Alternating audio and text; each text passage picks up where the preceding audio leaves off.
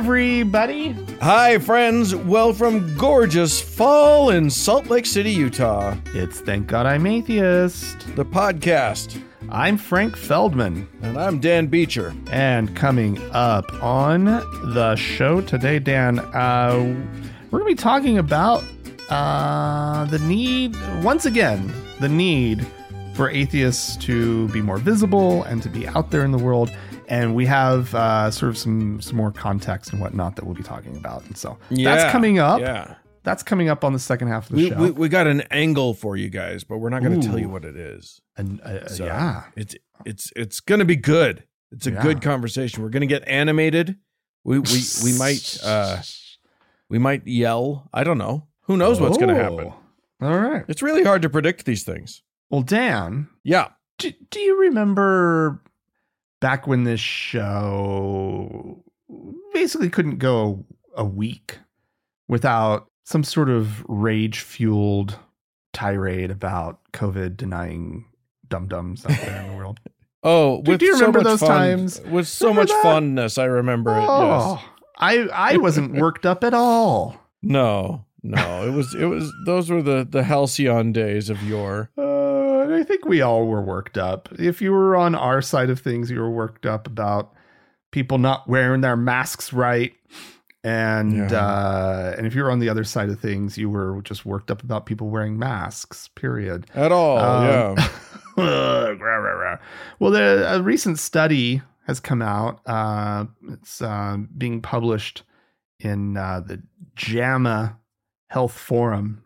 It's found that 1 in 20 people in the United States who had COVID-19 used something like ivermectin or hydroxychloroquine instead of seeking actual medical attention. Okay. And whatnot. And did it save them? Who knows? 6% reported using these obviously unfounded treatments. These were parts of sort of the conspiracy theory circles that spread weird information about vaccines and whatnot. Ivermectin, if you'll recall, is an antiparasitic drug, and hydroxychloroquine is a medicine that's used to treat some types of malaria and lupus, right? And these were not approved at all for treatment of COVID-19. And also, there was there's a limited supply of hydroxychloroquine, and the people with lupus and, people need it. It's it's life-changing medicine for them. And you're just taking it because some ding dong on the TV said, well, this is probably going to help. Yeah. That's very frustrating. One of the more shocking things to me, parts of this, not so much, but there are a couple details that were shocking. The study showed that males, people with college degrees, people with greater income, and Hispanic people were more likely to have taken ivermectin or hydroxychloroquine. Oh, okay. People with a college degree. What? Yeah. What? Well, it's those guys. They're the ones that can get access to it, I suppose. But that's these are. I would hope more from people with college educations that maybe you should be out there trusting. The science, the sciences. Trust your doctor. Trust what you have a little bit. You have a little bit of education. I just. Don't throw it down the drain like that. Don't ignore Headline, it. American education not going great, including the higher version. And then there's this tidbit. People over the age of 65 were associated with being less likely to use a non-evidence-based treatment like these. Really? Yeah. That kind of makes sense. They've got their Medicare and everything's working great for them. Right. The science has always treated them well. Yeah. They have socialized medicine because they're old enough for it in this country. We just, right. They we complain about it for anybody else, but they like it for themselves. We don't talk about it. We don't refer to it as socialized medicine enough, I think. A lot of this isn't surprising. The study found that respondents who reported trust in social media and Donald Trump were the most likely to have taken the two. Yeah, no. Thank you for the study, researchers. We didn't need your study to know that, but thank you nonetheless. Yeah. While those who trusted in physicians and hospitals were less likely to. So yeah, there were over 13,000 adults were surveyed as part of the research. So, boy, COVID it really exposed and laid bare some things about American society and society in general. Like the article also says that Canada and Australia had their fair share of people taking ivermectin and hydrochloroquine. And so it's not just us. We definitely excel at this level of stupidity. But I think it's people in general, and the world that we live in with all of the misinformation that's out there. It's everywhere. You say it's not just terrifying. Us, but it's those guys because of us. You know what I mean? Like it's our idiot media that's out there like, well, what if it was this? What if we did that? And whatever. It's Fox News, which, by the way, I guess Fox News is run by an Australian guy, so maybe it's all Australia's fault. Sure. We have to blame somebody, Dan. It's the Aussies. God damn it, Down Under, get your act together. I don't buy that for a minute, Dan. I think they exported one bad seed who was. They let that guy get rich though. They shouldn't have let that happen. Yeah, he should never have been able to break into the U.S. market. Oh, fuck Rupert Murdoch. All right, yeah. I am going to. So here's an interesting thing. Right on the heels of some big occurrences. The Pope, you've heard of him, the titular head. Yeah, I guess he's not titular. The head is titular apply of the Catholic Church. Pope Francis released a recent 12-page encyclical called Laudate Deum. I love a good encyclical, Dan. Yeah, sure. Everybody loves a good Laudate. I just wait like when I can get a good encyclical. I prefer an Exultate Deum to a Laudate Deum. But an encyclical is always a great thing. Anyway, Laudate Deum basically says, hey, ding dongs, and this is something that Pope Francis has said before. Hey, ding dongs, we need to take care of the environment. The environment, we're in a global warming's legit and we need to take care of it. So that was the thing. Good. At the same time, a group of mostly mainline Protestant and Jewish leaders launched a campaign called One Home, One Future, calling for climate solutions, meaningful change in how we approach our climate. That's great. And yet, with that as the backdrop, out comes a new poll, a new survey by the Public Religion Research Institute. Things are not looking good. Basically all this poll was all about whether people believe that there is a climate crisis happening. Now, I don't know if these people were there for the last year, but I was there and I was watching as like crazy tsunamis and earthquakes and hurricanes on the wrong side of our continent and all sorts of crazy shit is happening. I don't know if we can blame the earthquakes. Yeah, I was gonna. Maybe. I don't know. I'm not a seismologist. I'm just saying, I'll tell you this too. It's done wonders for Utah. Utah's doing great with climate change. But the rest, there's a lot of bad shit happening out there. Fires and whatnot. Anywho, so the question is, is climate change a crisis? Are we in a climate crisis? Yes, it is. The correct answer is yes.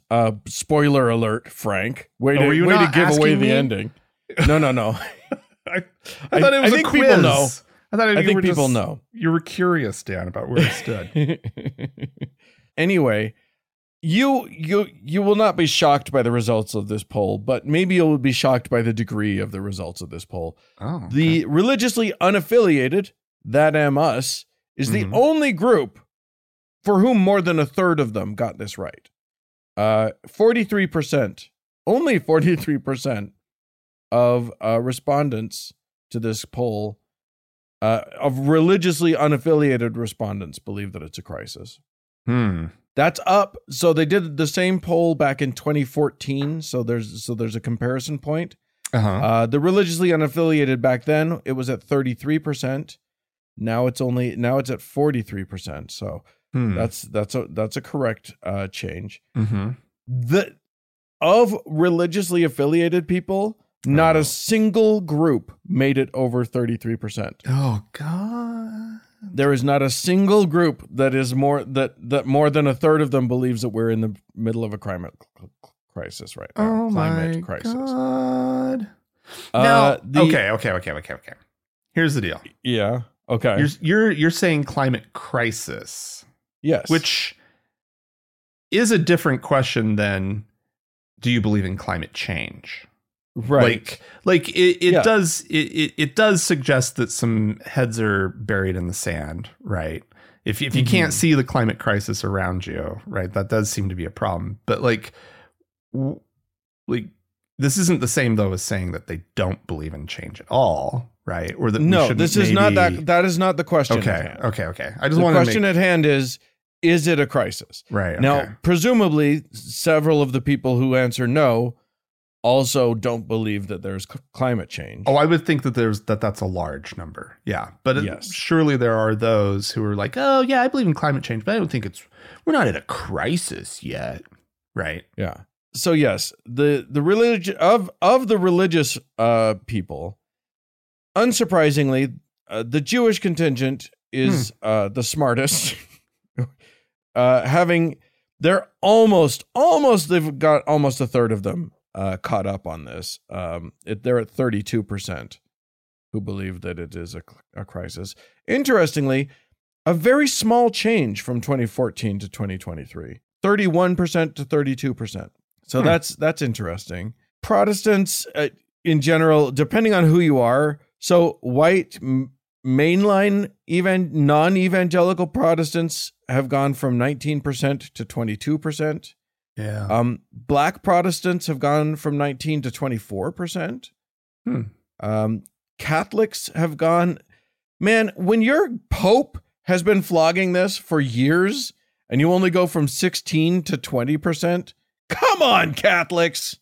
Come on, get your act together. Yeah. You will not be surprised to hear that white evangelical Protestants are the worst.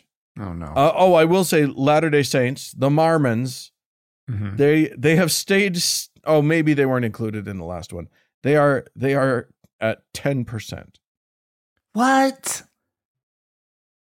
10. I mean, a lot of them live in Utah, and you'd be hard pressed to call what's happening here a crisis.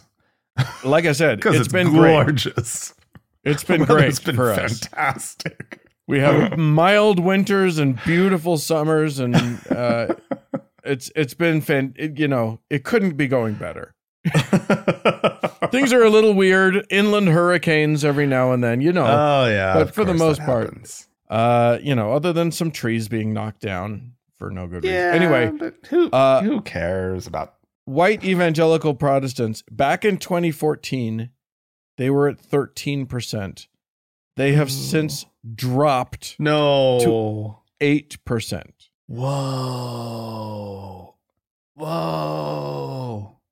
Only that's terrifying. 8%. Yeah. And these are the people getting us. And if we're just doing geography here, like these people just lived through the worst summer ever. Right. Yeah. How recent are these numbers, did you say?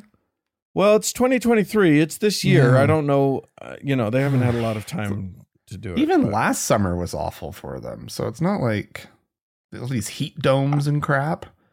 Yeah. It's absurd. But here's the other thing. That is the Fox News believing crowd. That is, and they have been getting a steady stream of this. Is the problem is that what's happening is that the politicians are using every wedge issue they can. Yeah. And what they do is they say, our identity is tied into not believing this. Yeah. It's not just, well, the science is unclear. It's that if you believe this, you're a filthy Democrat. Yeah. And you don't want to be the filthy Democrat, do you?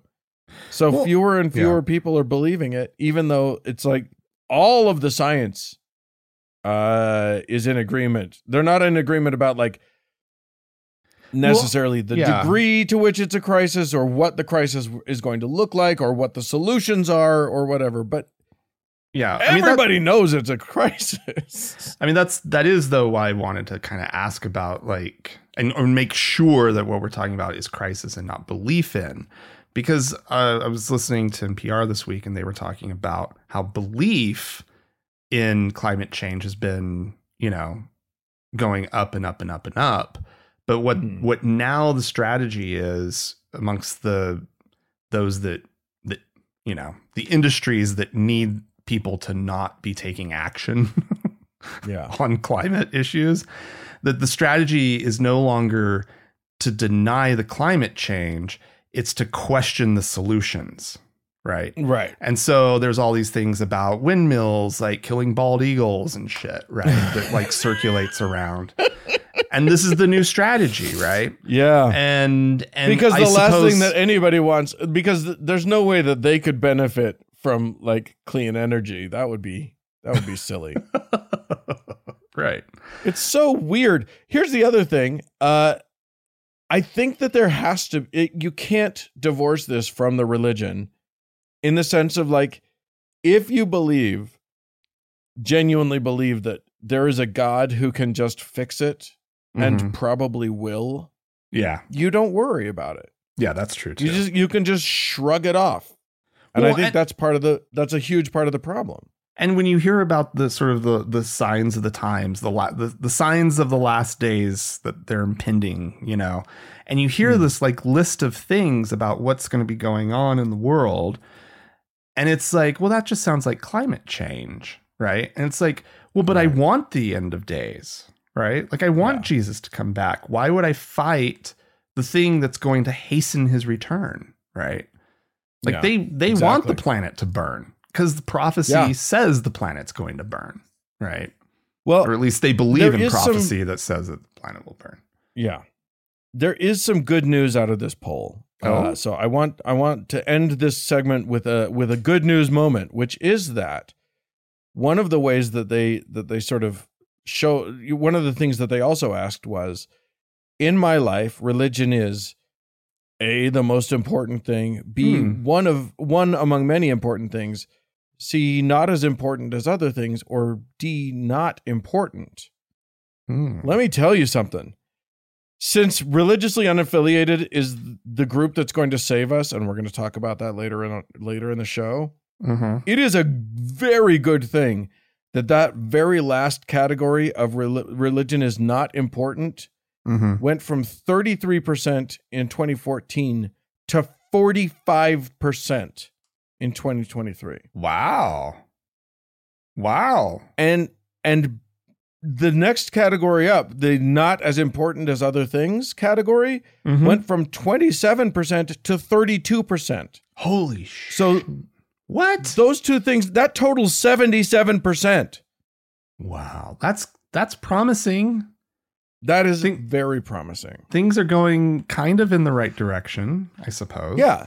So if the category that gets this right the most is religiously unaffiliated, then it's clear that we need more religiously unaffiliated, and that is happening.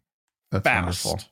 Well, Dan, yeah, here's a story of maybe that not happening fast enough for one young teenager.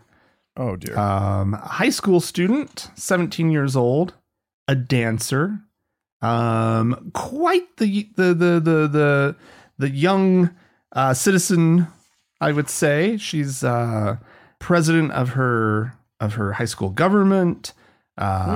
She's on her way to college and la-di-da, all that kind of stuff, right? Yes. It sounds like she's just an all-around involved and bright young human being. You are going to break my heart right now, aren't you? She goes, did I say this is down in Louisiana? She goes to Walker High School in the Livingston Parish, wherever that is. And she was at after a school dance. The parents have started doing these like after parties, right? Where they host like a big dancing event after the prom or after homecoming or whatnot to keep the kids out of real trouble, right? Like let them have some fun, blah, blah, blah, blah, blah. Well, she was there. There was a DJ. Parents are around, and the DJ, she's out on the dance floor and she's having a good time with her friends. And the DJ films about 15 seconds of her, shows it to her mom and to her, and asks if he can post it on social media. And they're like, yeah, fine, sure. Well, the high school principal, Jason St. Pierre, caught wind of the video and found it to have crossed a line. She was dancing too provocatively. And so she was called into his office, where he and another high school staff member, teacher, I think, told her that they were removing her from student government, and that he, the high school principal, would no longer be recommending her for the scholarships that he was supposedly going to be helping her out with. Essentially revoking his letters of recommendation or whatnot, right? And he then printed out some Bible verses, highlighted sections, hands it over to her, and also informs her that she was no longer eligible for Student of the Year. So this is obviously fucking outrageous. I knew the moment you said that the principal's name was Jason, we were in trouble. There's no principal, no serious person is named Jason. I don't think that's true, Dan. I don't think that's true. Anyway, what I want to talk about is the public response to this. Obviously, her parents are upset, and she's upset, and the school district apparently is supposed to be looking into it. But the community is outraged, as you would expect, right? Good. Now, a lot of the people, they just see it as an issue of she wasn't on school property, she wasn't representing the school, so he's overstepped his bounds as principal. Other people are picking up on lines that go something along lines of this. This is a quote from somebody posting on the Facebook group for the school. Because a majority of the community is Christian doesn't mean that's acceptable. WHS is a public school, says someone. Yeah. Okay, cool, good. Here's one I don't fully agree with, but again, she's on the right track. She says, I am a Christian. This is the part I don't like. I love that most teachers use our beliefs as a reference for the kids to go through life. But when you use it to bully and dictate children, it's wrong. Okay, I'll take it, right? And apparently this is the line, right? People are they're like, hey, listen, like this isn't the way to be Christian, or hey, like this is a public school, like your Christianity, like leave it at home, right? And people are actually saying it. And I think that this story needs to be amplified, because I honestly think that very few people hear this story, right, of a principal getting all churchy and Jesus-y with a student who had nothing. First of all, he shouldn't be getting Jesus seat at all, right? Right. Toward a student.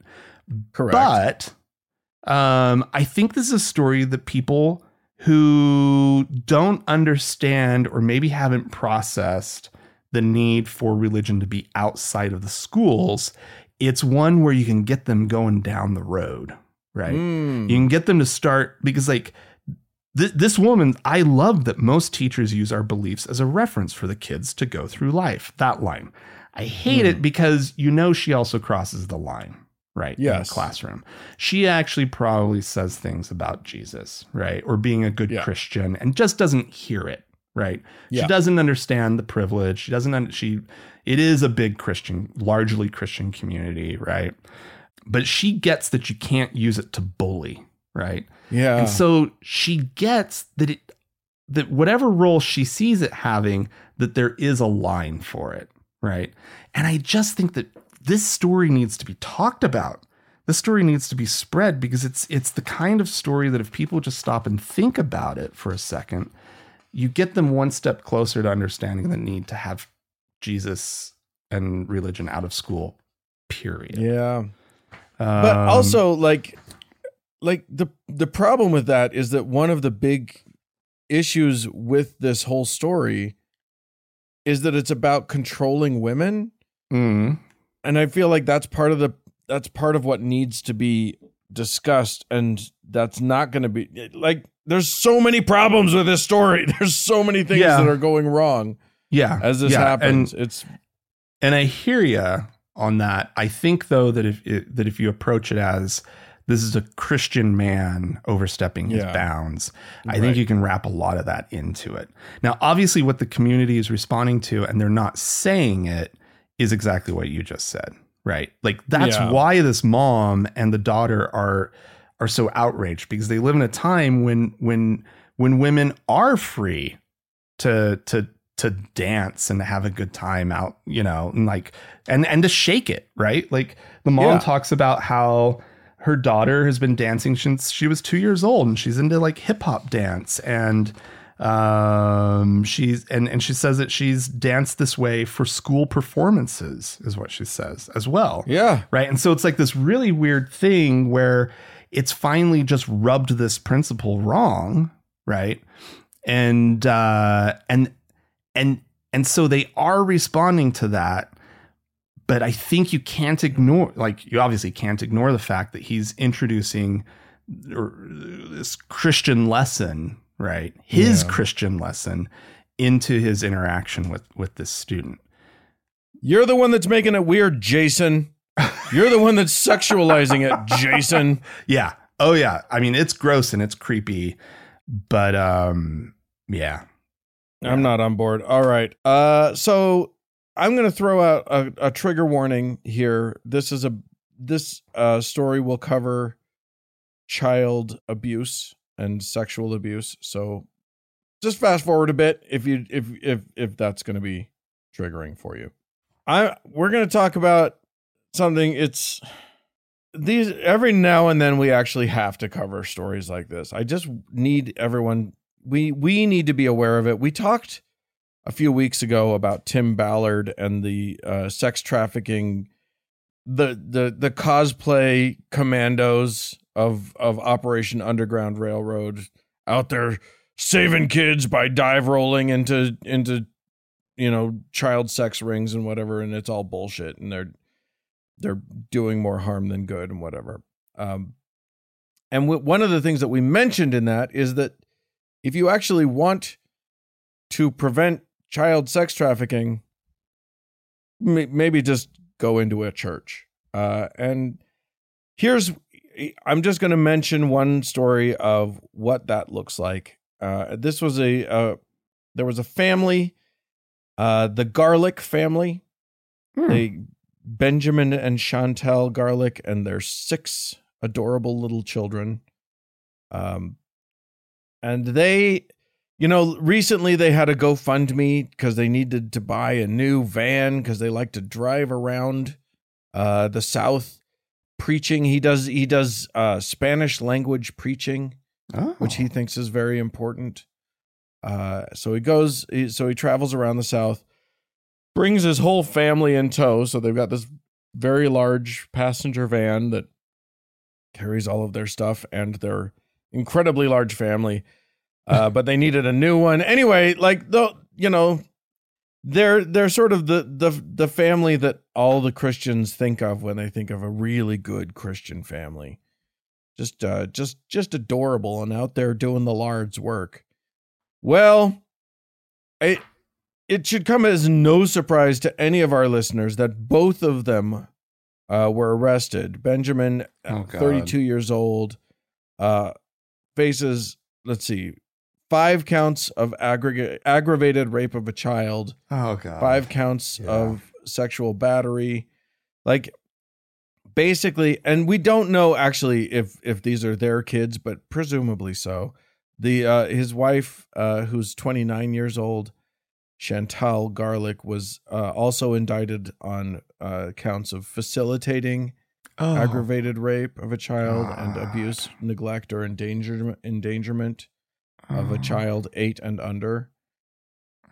And that's the thing, is that they were they look for all the world like the cutest damn family you ever saw. That's what child sex trafficking actually looks like.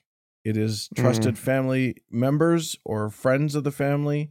It is not, that it's not some foreign organization out there. That does happen on occasion. That there are industries that exist out in the world that are sex rings that control people, but the vast majority of child sexual abuse and trafficking is something that happens on small scale, and it's often family members. Yeah, most definitely. So yeah, that's fun. You tell a story now that fixes it. Fix it. You change the subject. Quick, do something. Oh my God, Dan. I mean, all right. Well, yeah, that's no pressure, Dan. No, not at all. I definitely have a story that's not that, and that doesn't need to be trigger warned. That's good. Yeah. So over there in the Philippines, a drag queen is in jail for apparently crossing the line in that country, the legal line about what is appropriate behavior. They dressed as Jesus and performed a rock rendition of the Lord's Prayer. Okay. And has been arrested under the Philippines obscenity laws. This was obscene, apparently. Let's see, they were arrested. The law under which they were arrested prohibits, quote, immoral doctrines, obscene publications and exhibitions, and indecent shows.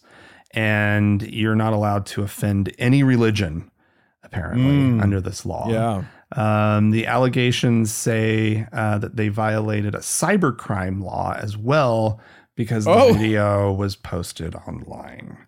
So they feel that the performance was an expression of the feeling of being excluded as a queer person in a deeply Catholic country. They say, I understand that people call my performance blasphemous, offensive, or regrettable. However, they shouldn't tell me, how I practice my faith or how I do my drag. That performance was not for you to begin with. It is my experience and my expression of having been denied my rights.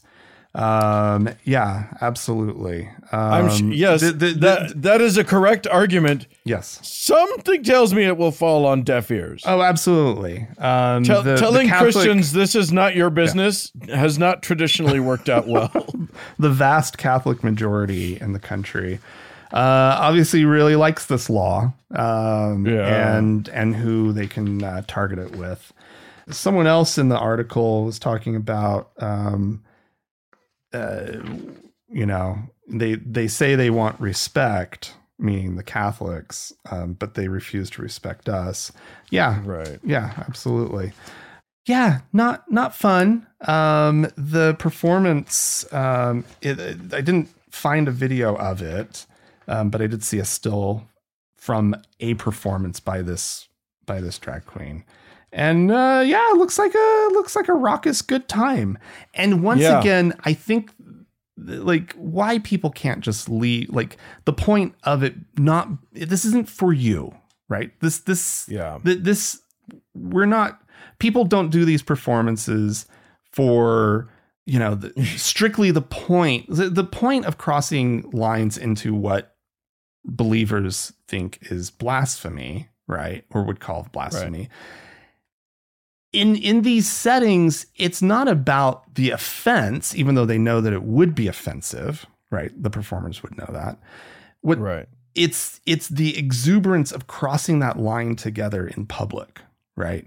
Of saying that this thing doesn't matter, right? To them. And it's anyway, this is where the world is right now. And I hate to hear stories like this. So anyway, what have you got? The other crazy thing is that person may actually be a believer. They mention their own faith. Yeah. Maybe they're even a believer, but they're doing belief in their way. They're literally doing an expression. They're performing an art piece. Mm-hmm. Art is about talking about the hard parts of life, frequently. Right. Not always, but it's frequently that's the point of art. One of the points of art. So, and if it's not for you, but try to tell a Christian that the world doesn't revolve around them. Go ahead. It'll go real well. This isn't for you. Everything's for me. Right. All right. Well, I'm going to close with a story. We talk every now and then. For some reason, football has to make it onto our show. It's football season, and therefore, for whatever reason, somehow there has to be an intersection with football and a show about religion in culture. And this is yet another one.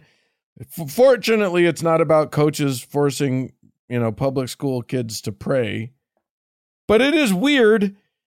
And I think we've covered this kind of occurrence before, but this year, Valley Christian Academy, which is obviously a religious school in Santa Maria, California, they were forced, I say, to forfeit a game this year.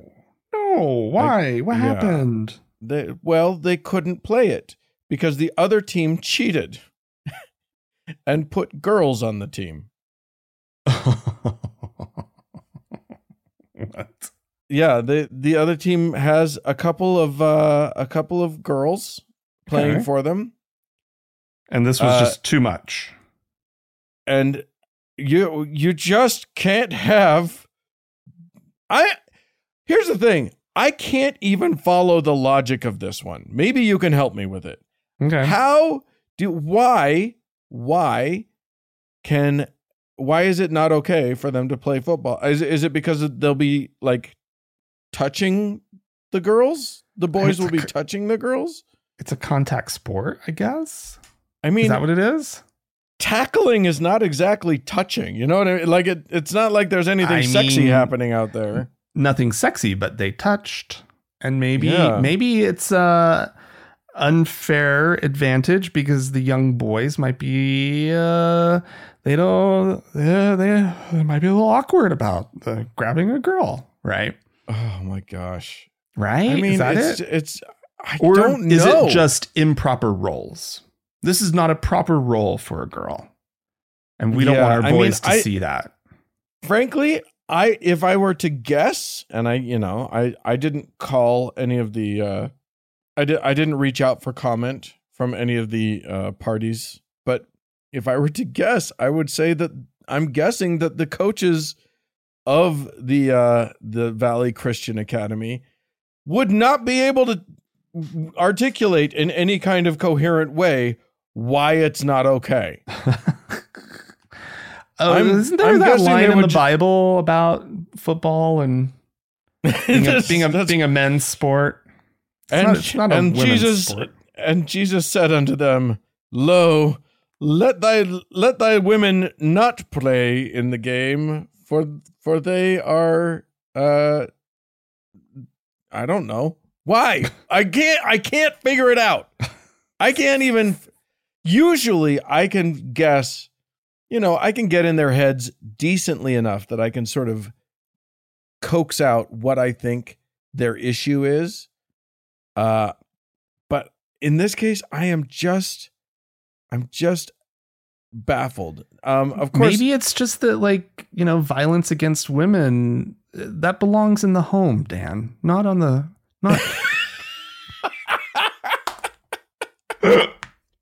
Yes, I think a violence against women joke is exactly what was called for in that moment. So, you don't do that out on the field for all the world to see. Yeah, that kid can't hit that girl. She's not his wife. You can't throw her to the ground. How dare you? I don't know. Okay. That we're getting close to a line. I don't know where the line is, but I know we're touching it. I know we're there. Oh, good God. Well, there you go. I don't know what else to say about it. Go out and play football. I guess it's a good way if you're in the sort of the double A league, not the if you're not one of in the big school things, if you're just playing against littler schools, this is a good way to force forfeits so that other teams can't play you. You'll state go up champs in the standings. Because you become throw the state some girls champs on the team because nobody will play you. Everybody forfeits. You just by default you're the state champions. Yeah. Maybe. It. All right. Well, if you have anything you'd like to say about any of our stories this week, feel free to write into us, podcast@thankgodimatheist.com. Or call and leave us a voicemail message. The telephone number is 424-666-8442. Stick around. There's more show coming up.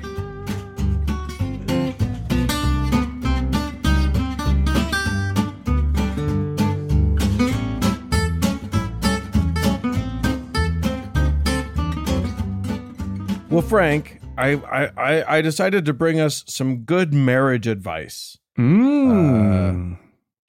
So listen up if you're thinking of getting married, if you've just gotten married, if you're new to the whole game, this is really good advice. I don't know how things could get better. This is you'll be hearing from Isabella Riley Moody, wife to Josiah David Moody, and they're very, very young people. And one of the things that I always say is, if you're going to take marriage advice, make sure to take it from very, very young people, because they know everything there is to know about marriage, for sure. But yes, Isabella's going to speak to the ladies. Suffice it, I just want you all to know, I didn't choose the young man's advice, because that's even worse than what we're about to hear. Yeah, here's some good marital advice from one young woman to other young women. This is good Christianity for you. Here we go. I feel like to young women, unironically, they need to find a man that's very misogynistic. If you at all want to have a guy that's going to make you follow his frame, and you need to find a strong Christian man that's going to put you in your place, or else you're going to dominate the relationship. And when a woman dominates the relationship, it's destined for failure, because I see even how I was different, in my previous relationship. I was dominating, and I was such a bitch, such a Jezebel. And, I wasn't always a good wife or this great, or even Christian. I used to be atheist, but he has completely transformed who I am and how I act, because he's such a strong Christian man, and he doesn't let me get by on things. He always will nitpick everything, because he's literally training me how to be a good Christian wife. You need to be trained. Women are bitches, and they need to be trained. So that's my advice. Find a man that will train you. That's Wow. Marital advice from the world of young Christianity. Oh God. I feel like that couldn't have gone better. I feel like she has set herself up for so much success out in the world and in her marriage. Don't you think? Yeah, like I want to check in with these guys in like, I don't know, a couple years, see how it's going, see how see how she feels about being nitpicked and told what to do. Let's give it 10 years. They'll have kids. They'll be he'll be, doing nothing for the relationship except nitpicking, and she'll be doing just days after day, just labor for days on end, trying to keep the family going. That'll be great. Yeah, she's going to be it's super happy. Super happy. But she won't be a bitch. So that's good. Good Lord. Yikes. Go back to the atheism. It will save you. Look, you don't need Christianity. You just don't be a bitch. You don't need any training. If you were a bitch, just don't be that. Oh, golly. Oh, wow. All right. The overt call for misogyny sounds great. Well, on a totally other note, we had some lovely people write into us and call into us. I'll start us off with Dr. Tom, who says, "Hi, guys." This is in reference to the video game that you and I talked about. Oh, yeah. That had the religious stuff in it. Dr. Tom says, Steam, for those of you uninitiated, is a gaming platform. Steam tells me that I am 118.9 hours into Starfield right now. Oh, wow. Which compared to some people is not that much, I reckon. It's still plenty. That's a lot. When you first announced that you would be talking about the game, I thought it would be about the right-wingers acting all triggered over, quote, wokeism in the game. Oh, my. For example, when you build your character, not only are you given all sorts of choices of physical features, running the diversity of humanity, you are given a choice of pronouns independent of the gender of your character, the gender your character presents. The non-player characters, NPCs in the game, are beautifully diverse as well. Many NPCs involved in the story and side quests have same-sex spouses. And it is possible to woo and to marry your own same-sex spouse as well. Really? I suggest taking a look at the Steam discussions on the game. There are too many threads about wokeism. Yeah, I don't think I'm going to be doing that. I don't think I'm going to be going into Steam just to find all of the assholes complaining about, people can do lifestyles that I don't understand. Apparently, Dr. Tom says, my character is same-sex married, and we are flying around the reachable galaxy, killing pirates and cultists while engaging in side quests. That's fun. That's lovely. Yeah, there you go. There's so many things to talk about, apparently. These games going woke. Fascinating. Little piece of trivia about that game. I had no idea. Yeah. Does it make you want to play it now? I'm a little more intrigued. I mean, usually how that style of game goes is Dave, my husband, will download one of those. That's a game like that, and he'll play it, and I'll watch him play it. I'll walk through and I'll see him playing it, right? And I'll stop and I'll watch the screen for a minute. I'm like, what's going on? And he'll tell me a little detail, and I'll be like, huh, all right. And I mosey, and then like I'll be like, well, I want to play. Right. And I make him teach me how, like, the controller for that game, which buttons to push, right? To do what and kind of what I'm supposed to do. I'll be ridiculously frustrated with it for a while. And then all of a sudden I'll be the one playing it. And he's like, just done. And I'll then go months and months and months playing it. And he played it for like a couple weeks, maybe. And so usually I end up like sort of taking over the game, and but whatever. So all right. I need to get him to download it and figure it out. For me. Lure him into it. Apparently, Dr. Tom had a whole bunch of other interesting things about it. Apparently you can pick. Not only, like, as you're building it, not only do you get to choose, like, if you're religious or not, you can choose extrovert versus introvert. You can choose all kinds of things. Yeah, that's not, I mean, I'm intrigued. I have to say. Yeah. It sounds all right. Fun. This is from, all right, I'm going to just say it, I guess, because that's how he signed it. They signed it. This is from Cumhammer, who says, "Greetings, heathens. You had an article about Greece this week. I'm not sure why, but for the longest time, I never thought of Greece as being super Christian. At least not as much as your Italies, your Spains, Frances, and Portugals, with the Catholics, and the Englands and Germanys and Scandinavians with the Protestants. I guess in my mind, they had the Greek gods, and then more or less got over that, and were riding shotgun on the Catholic versus Protestant wave with the rest of Europe. I never really gave any attention to Orthodox Christianity being a whole shebang different.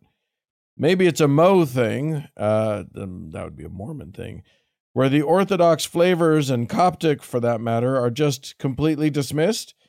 Maybe just a simple product of Roman Catholic and Protestant doctrines are the more common points of contention Mo's have to contend with when going door to door, and that's what we're trained for early on. I don't know. All that is to say, I feel my Utah LDS upbringing left me woefully ignorant to 2,000 years of Greek Christianity that is just as significant as the Roman and Protestant flavors." Yeah. Yeah. What about you're it's from Salt Lake? No Greek Fest? No, right? No going down to the Greek Orthodox Church for Greek Fest? And getting yourself some spanakopita? Yeah. Watch the Greek delicious. dancing? Yeah. Yeah. Anyway. That's funny. Yeah. All right. I'm going to we have a voicemail. We do indeed. This is just a nice little some nice feedback. So let's have a listen. Okay. Hi, it's Peggy from Wisconsin, and the content of the show is great, but I just had to call because you guys laugh. And I partially listen to the show because it just makes me feel good. And I was on this tremendously long drive yesterday and was stopped due to an accident for a long time. And you were laughing, and I was laughing too. So thank you for the content and your laughter. Bye-bye. Oh, isn't that nice? Peggy. I like the idea of all of us laughing together, Peggy. I know. That's delightful. I'm glad that we're all laughing with each other. Now I'm just laughing. Now you got me laughing. You tickled me. All right. Well, Peggy, thank you so much. This one was unsigned, but it's an email. It says, "I work with a super sweet guy. He wants to put all his time into saving the world, which as a Christian these days means he wants to stop child sex trafficking." That's a good thing. You should want to stop that. Hundreds and hundreds of hours are put into his reputable organization in hopes of saving maybe one kid. One time, we spent literally hours figuring out which websites to monitor for any clues of those bad groups. Oh, that sounds like terrible work. And the entire time in the back of my head, I was thinking, I know of several websites that we could get a lot more than just one trafficker. Hell, we could catch so many sex offenders. It'd be like shooting fish in a barrel. Catholic.org, SBC.org, pickyourmegachurch.org. In the words of Dan, because here's the thing, the same leaders that profess the QAnon ideals that the world is going to shit because of some child sex trafficking, because of some sex trafficking, baby blood drinking liberals, those same QAnon leaders are actually doing the exact stuff that they say the bad guys are doing. That has been so often the case. That has been so clearly often the case that it's kind of true. Like, I'm not saying that everyone who's talking a lot about sex trafficking is engaged in it, but the ones who are yelling the loudest about it, it does make one wonder. Well, it's definitely not surprising when they're caught. Yeah. Right. Yeah. Like at all. When yeah, and if it's not, I feel like I don't want one to mean the other in my head. Like I'd like to give people the benefit of the doubt, but sure, it's definitely not surprising. Yeah. All right. Well, we have some folks to thank. I'm going to start us off. Albert is a new PayPal patron, a new deacon in our beautiful priesthood. So thank you so much, Albert. And do you have anybody to thank? I do indeed, Dan. We have 3 new patrons over on Patreon. We have a new deacon by the name of Robert. So welcome, Robert. Congratulations. We have a new elder by the name of Michael. Peace be upon him.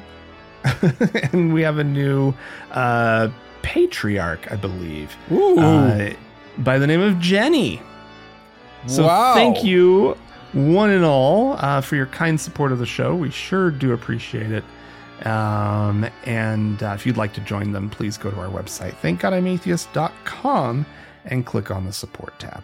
And Dan, as always, we have our top donor to thank, our Lord and Savior, Davis. More show coming up.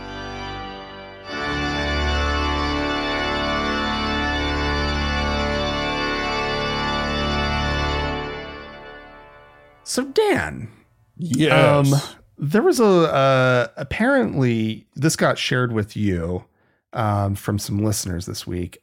Also, I found it as well on the Washington Post and sent it to you and it's this opinion piece. It's sort of a guest essay, I believe.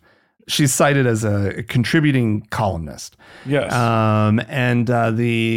It's titled "America Doesn't Need More God, It Needs More Atheists." And that How caught dare my she? eye. How dare she? that caught my eye, and I read the whole thing, and it is. I'm going to say this for anybody who goes out and looks for this. Give yourself a good little while to read it. Oh my gosh, yeah. She really gets into it, and I so often with like longer pieces. I hate to admit this, but there's a point where I'm just like, yeah, I get it. Yeah, exactly. And I move on, right? Like this is kind of you start to scan what the next like big letter headlines are, and then you move. Yeah, totally, exactly. Right.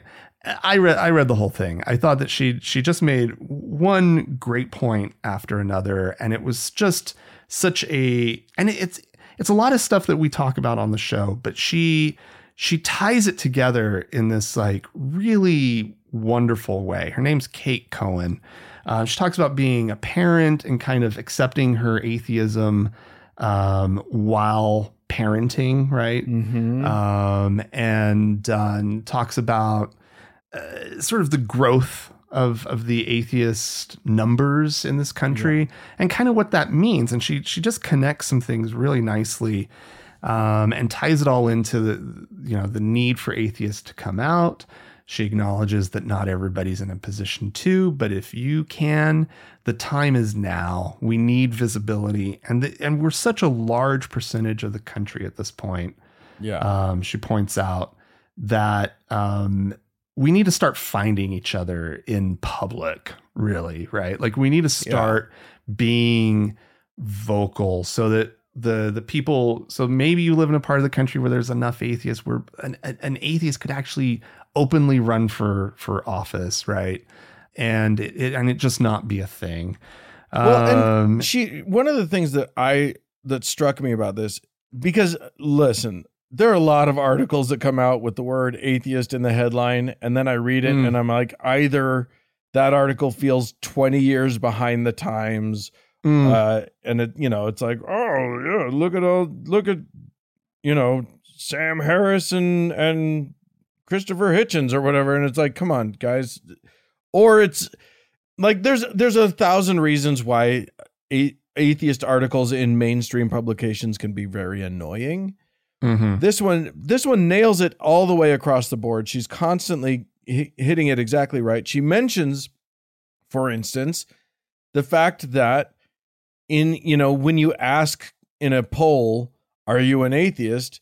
You get these wildly under representative numbers because people are still afraid. And she talks about people still being afraid of that term and people still being bigoted about that word. And so, people don't even let their brains go to that word, even if that's truly the best word to describe themselves. Yeah. It hasn't even occurred to them that they should use it because they don't want to be associated with all the things, all of the baggage, the social baggage that word carries. Mm-hmm. Yeah. Yeah. You're right to say that she nails the moment, I think. And part of that is also, she talks about the political climate of the country, right? And the risks that our democracy are currently under, and that Christian nationalists would undermine our democratic institutions if given the chance, and more than they already have. Right. They will continue to undermine. Yeah. And then it's a time where we kind of need to get to work, right? As atheists, because in a sense, we all grew up with a nominally secular America, right? Like we all know where religion intrudes into public life and into government and whatnot, but on the functioning of it was basically secular, right? Even if the actors within the system were religious and very willing to talk openly about their Christianity and whatnot, but the country, the system is secular, right? Yeah, and that is under attack right now. It is slipping away if we're not very careful, and it's time for atheists and people who believe in secularism in general to take action and to get involved. Like it is, like we've talked about this a lot, and it's strange. 2 years ago or 4 years ago, I never could have understood how the risk to the nation and to our systems could possibly be ratcheted up any worse than it was, right? and that we would be there, and that we would be in this place. When I love watching the Donald Trump face some of the consequences, right? All these court cases against him. Like, oh my God, there's just a little part of me that's just fucking loving it, right? Like it's just the best thing ever. It's not happening quickly enough. It needs to go quicker. But like it's in one way, it's a delight. The other side of it is he is unhinged. More so, whatever little hinge he had left, it is gone, right? There is no hinge. The most terrifying quote of the week was the one about immigrants poisoning the blood of the nation or something. Yikes, like that. This is a line essentially from Mein Kampf, right? Like this is a line. Yeah. That line is, and like the man went out and read Mein Kampf all of a sudden, right? Like he has people who are feeding him some of the most poisonous and incredibly terrifying stuff that has ever gotten as close as he's getting to being back in the White House, right? Yeah. Like I'm truly 100% terrified, and I don't mean to spread how terrified I am to everybody, but actually I kind of do. It is a terrifying moment, right? Yeah. It is one where Americans who think the way that you and I do, Dan, and that I know that a lot of our listeners, most of our listeners do, I'm sure, we got to get to work. And it can feel so daunting and everything. This is just about getting involved. This is about getting involved the ways that you can. It's about being visible and having some of those tough conversations about who you are, right? Yeah. Because the more that we can normalize atheism, and this is kind of the point, right? The more that it's normalized, the more that we can kind of start to really live in an atheist and secular corner of America, right? Yeah. And that's the point. Like, we outnumber, as a group, evangelical Christians. Right? Yeah. We outnumber Catholics. Them. We outnumber Mormons. Like, name the single group. And unless you're saying, like, you know, Christians as a whole. We don't outnumber them, but we outnumber the truly terrifying ones. Yes. We outnumber them. Yeah, we don't. The problem is that we are not, you know, they're loud and they've been loud for forever. And we aren't loud. We don't go to the town halls and say, hey, we're here and I need you to acknowledge that we're here and ask you, you know, person who is meant to represent us or who is running for office, do you recognize that you must also be representing those who don't believe the same that you believe? We're a voting block, and you need to honor us, and you need to recognize us. The irony of what you're saying, though, Dan, is that atheists as a group are amongst the most politically engaged people in the country, right? We're just not visible is the problem. We just don't announce our atheism. We just need to be fighting for secularism, right? Like, you don't have to go trudging into the room and announcing, hey, I'm an atheist, everybody. Woo, look at me. But let me tell you, if you start talking about secularism, right? If you get up at the town hall meeting and you talk about the values and the importance of living in a secular society, in a secular city, maybe, right? Yeah. And that your city government shouldn't be, you know, endorsing these prayers, and that's like, Jesus Christ, that's the least of our worries, right? Is whether somebody's praying at the beginning of a meeting or not anymore. But like, this is where you start, right? You go to these meetings, you start speaking up, and you start espousing and talking and naming the values that you find important. You're going to start finding each other, right? We're going to start finding each other. Yeah. So it's true. I don't know. I do want to say, I do think that there's value in getting up in front of people and saying, I'm an atheist. You know what I mean? Like, that's one of the things that I encourage. If you have the ability to, if you're safe to do so, if you won't be absolutely, you know, if you're going to be fully ostracized from your community, it may not be worth it to you, and that's okay. But if you can do it, get up there and tell them. Get up there and let them know that they've got people that will be voting. Yeah. And they will be held accountable to them. Well, yeah, there might actually be real value to saying, hey, I'm an atheist, and I know I speak for a lot of other atheists who aren't speaking up, right? Yeah. And maybe just be like, hey, I've seen I don't know if you've seen the poll numbers or not recently, but we're a huge block and we care about secular democracy. Yeah. And defeating. We need to start Trump. A TGIA super PAC. That's what we need to do. Yeah, I'm interested.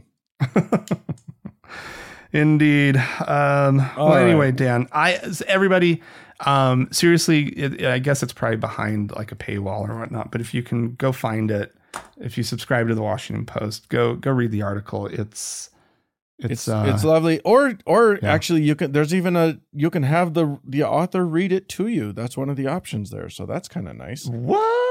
Yeah. It takes 23 minutes for Kate Cohen to get through her own thing out loud. So just buckle in.